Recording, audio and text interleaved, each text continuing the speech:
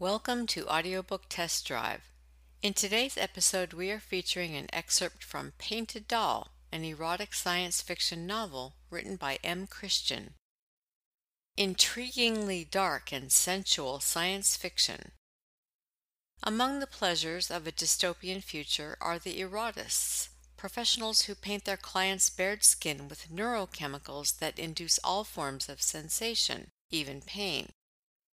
Erotists offer landscape of ecstasy, sexual extremes, joy, and delight.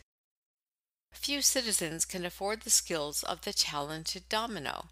Fewer still know her identity is but a mask. Beneath the facade, Claire hides from a vicious crime lord who would not only kill her, but her childhood lover. But the mask of Domino is beginning to crack. Strange sexual pairings and practices highlight this futuristic noir tale set in a wildly imaginative erotic time, exploring who we are and the sexual awakenings that occur when we become someone else. And now for your listening pleasure, an excerpt from Painted Doll. Chapter 1. Watch her walk, Claire thought. Notice her carefully controlled pace. Observe the finely machined stride. Witness her gracefully gliding movements. Watch her walk, Claire thought. See her stroll along, even and sure, stable and keenly balanced, across the black ink asphalt of the newly paved Quidon Road, up and on to the eternally fractured pavement of the sidewalk, and then among, between, through, and then past the bellowing hawkers, rickety stalls, lazily fanning merchants and rushing buyers of another corner market. Watch her walk, Claire thought. Silk dress as ghostly as a half-finished thought, rarer than an honestly cool breeze. Satin splashing down like water from an inordinately high fall. Couture as elegant as only a kimono could be, and as alien as one moving along Quidon Road. Watch her walk, Claire thought. The puzzle paused, held back by the impact of her, released as she passes. A furrow of brow, a scratching of head, a question. Did I see that? Am I dreaming? Is she real? The woman continued to think about herself, about her walking, a flawless jewel, a perfect image, a carefully crafted ideal. Watch her walk, Claire thought. Is she real? Quidon rode to the high street, a stumble of crisp British in a city of fish sauce and MSG. The change didn't alter her steps, modify her movements. Beautiful? Oh, yes. Without doubt. Without a question. The splendor of a rose, the loveliness of an orchid. The kimono is flawless, as is the china white of her immaculately applied artificial complexion.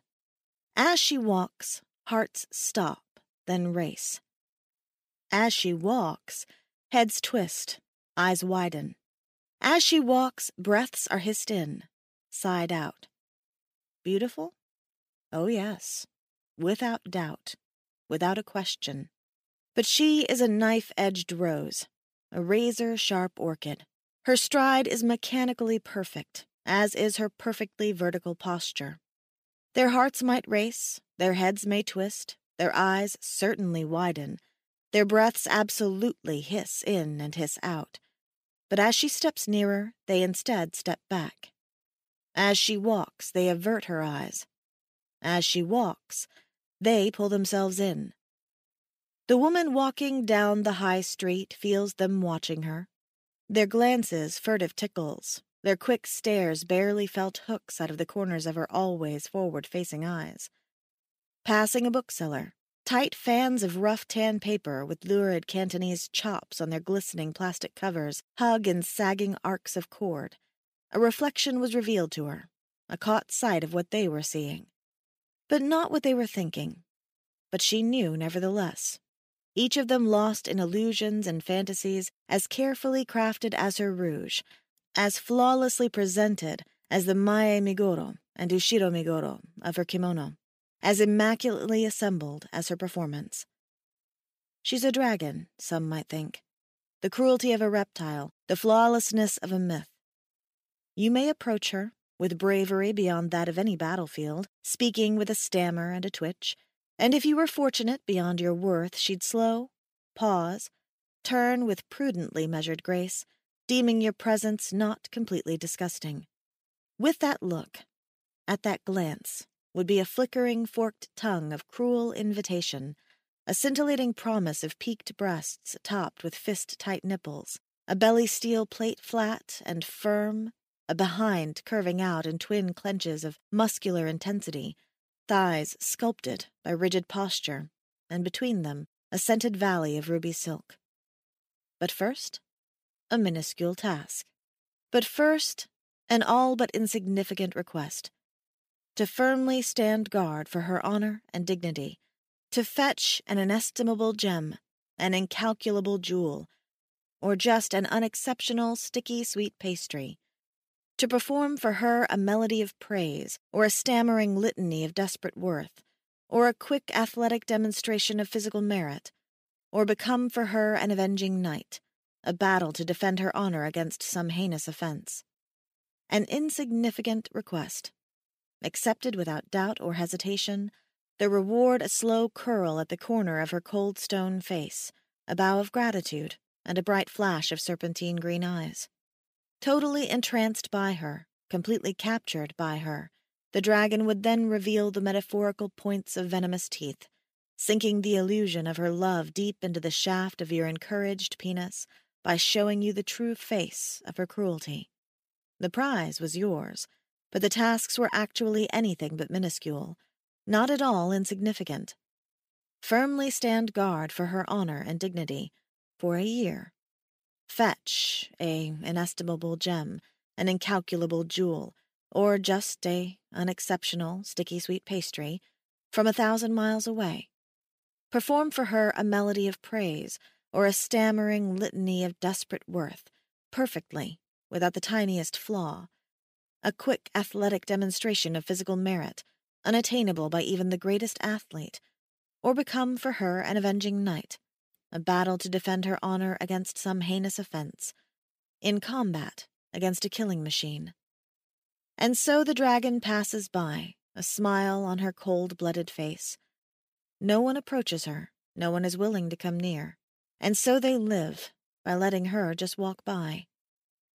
She's a doll, some might think, a porcelain figure, an ivory representation.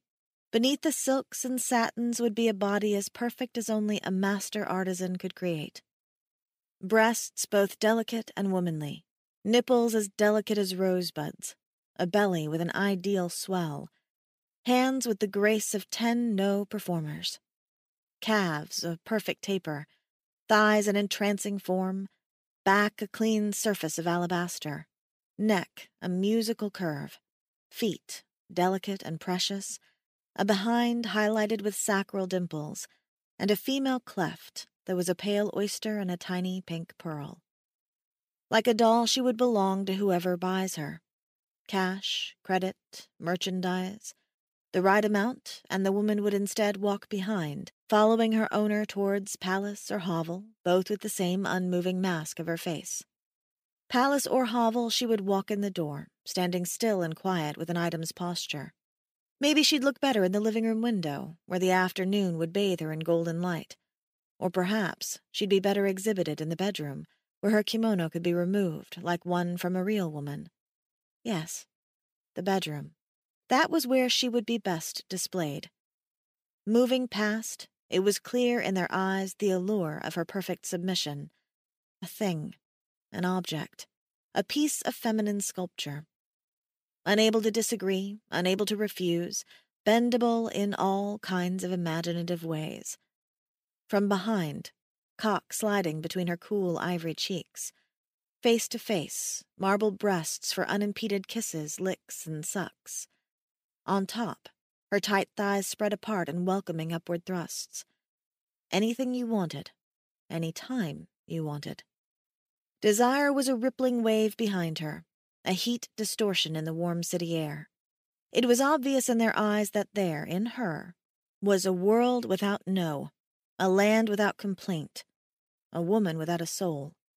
Then they stopped. That wave of erections and licked dry lips chilled with a slap of frigid revelation. Stepping back with the rest of the crowd, these men retreated from the precise rhythm of her steps, with whimpering fear in their wide eyes, their shaking heads. Ivory arms, marble legs, alabaster body, inflexible, unfeeling, stiff, unbending, unyielding, and worst of all, cold. With her you'd never hear no, never be refused, never be denied. But you'd also never hear the beat of her heart, the music of her voice, the chimes of her laughter, the moans and screams of her pleasure. You'd perform with her your deepest, darkest, most subterranean, and all she would do would be to look at you with inscrutable glass eyes. She's a tiger, some might think, a beast with the stripes of a traditional Japanese dress. Hidden beneath her Asian camouflage was a woman's body, exercised into an extension of her erotic drive. Where any other woman would have used euphemisms and poetic alliterations, she chose simple, direct, and powerful words to describe herself. Where any other woman would have bosoms, she had tits of ideal jiggle and sway, covered in thrilling, smooth skin. Where another woman had nipples, she had a pair of dark brown direct connections to her clit. Where another woman had a posterior, she had two plush, muscular globes that clenched and released with the beating heat of her clit. Where any other woman would have a sex, she had a demanding, insistent cunt. There was no way to make her do anything, no way to slyly allure or simply trick her into a private room, no way to seduce her. The only thing anyone could do was stand within the range of that sweeping, predatory glance and hope that her eyes would positively estimate your worth as a device for her pleasure. Then, and only then, would her red-painted lips open ever so, more than a whisper but less than a full voice, and speak the one word you'd prayed to hear. Come. Behind her, pulled along by her insatiable need, you would follow. It wouldn't be a long journey, for her cunt has a very short attention span. Cheap hotel on the next street, expensive one even closer by, or just the nearest fetid and slimy alley, whatever was within range. Patience was for ladies. Hesitation was for women. Tigers, even ones hidden within silks and satins, had no need for foreplay, patience, or hesitation. They wanted, so they took. And if you were lucky, she would take you. Hands down to your cock, a squeezing judgment for size and firmness, lips to yours, a tongue penetrating your mouth, an attacking kiss wanting nothing of you but to be kindling to a roaring heat. On your knees she would take you, but only because that was what she wanted. Your cum was not expected or important, a flesh device to penetrate an orifice. You would be used until she was bored and ready to move on to other penetrations of other orifices. Or perhaps she'd require something else. Falling back, satin fabric pulled roughly aside, she might bear an insistent slickness, the gleaming lips and fast-beating clit, and demand your service. Failure to accept, or in performance too terrible to contemplate. At the end your cock would be needed, hard, strong, and fast. Nothing else important to her. Burning hot, insanely wet, you'd enter and execute the task she'd ordered, working until her screams tore at your ears and her nails scratched along your back. Then that would be it. Humiliating? Being reduced to only a device for someone's pleasure usually is. But the blistering heat of her, the ferocious need of her cunt would put and keep a smile on your sweaty face. But, and again men standing step back, retreat in shivering dread when she walks back, one does not ever tame a tiger, even after it is fed. Who knows what she might hunger for after? Meat, blood, flesh, dignity, any number of horrible violations, any of them within her grasp, and you, too exhausted to resist. Tigers are wild things, after all, enjoyable to watch in zoos, penned behind restraining bars, but far too bloodthirsty in bed. She's a machine, some might think. Isn't it wonderful what they're doing with shape memory alloys, pneumatic plastics, optical fibers, and conductive polymers. Absolutely wonderful things coming out of Japan, India, the Wilding, and the young Turks of the École Polytechnique these days. Look up, and there are dragonflyers pausing for location fixes before darting off at near-invisible speeds, packages clutched under their iridescent fuselages. Look down, and there are myriad scurrying mechanisms trailing polished tracks of perfumed cleanliness through the city's persistent grime. Look around, and there are cinematics lazily scrolling across a lady's fluttering fan. Posters for the newest Malaysian blockbuster cycling through tantalizing glimpses of furious martial arts and stiffly chaste duets, the hushed commuting fuel cell and ethanol traffic, and the softly creaking carbon fibers of a prosthetic hand on a crumble-faced veteran of the Chinese genocide as he lays down a mahjong tile. Look at her, and you might see a device as carefully machined as a German car, a Swiss watch, a Japanese entertainment center, Indian software, or an African running shoe. Breasts as ideal and resilient as silicone, skin of perfectly cured plastic, muscles as precise and strong as actuators, a genital pleasuring interface between her thighs, a mouth with the same technology. It was a safe bet that without her protective kimono covering, the pseudo-body of hers was as superlative as a supermodel, as sensuous as a playmate of whatever month, as adept as an amalgamation of every courtesan who'd ever lived, as refined and machined as her manufacturers could make her. Movement like the architecture in fine software, presence as authoritative as graceful as a jet fighter, skin as smooth as the polish on a fresh-from-the-factory floor Ferrari, she passed by. And with her passing, the tracking of lust and greed in the eyes of the male crowd, and sour envy on the faces of everyone else. Here was the best of a man's world. The twin allures of a clever device together with a well-articulated woman, a mating between flesh and sex and advanced technology and power. Purchasing this, or simply leasing with an option to do the same, and putting it in the garage or the bedroom, would mean not just a product, but also a woman of every dream. Not just a sex partner, but also a sophisticated piece of fine engineering. But that wasn't all. Look at them watching her move by. Lust was there, both for machine as well as woman, but there was also the dawning realization that there could be even more there. Things that squeezed, buzzed, vibrated, hummed, heated, cooled, swirled, oscillated, tingled, and more, so much more. But then they pulled away, out of her way, out of her traffic, their fantasies dropping behind to be passed by the rushing acceleration of a nightmare, the barreling truck of a terrifying understanding.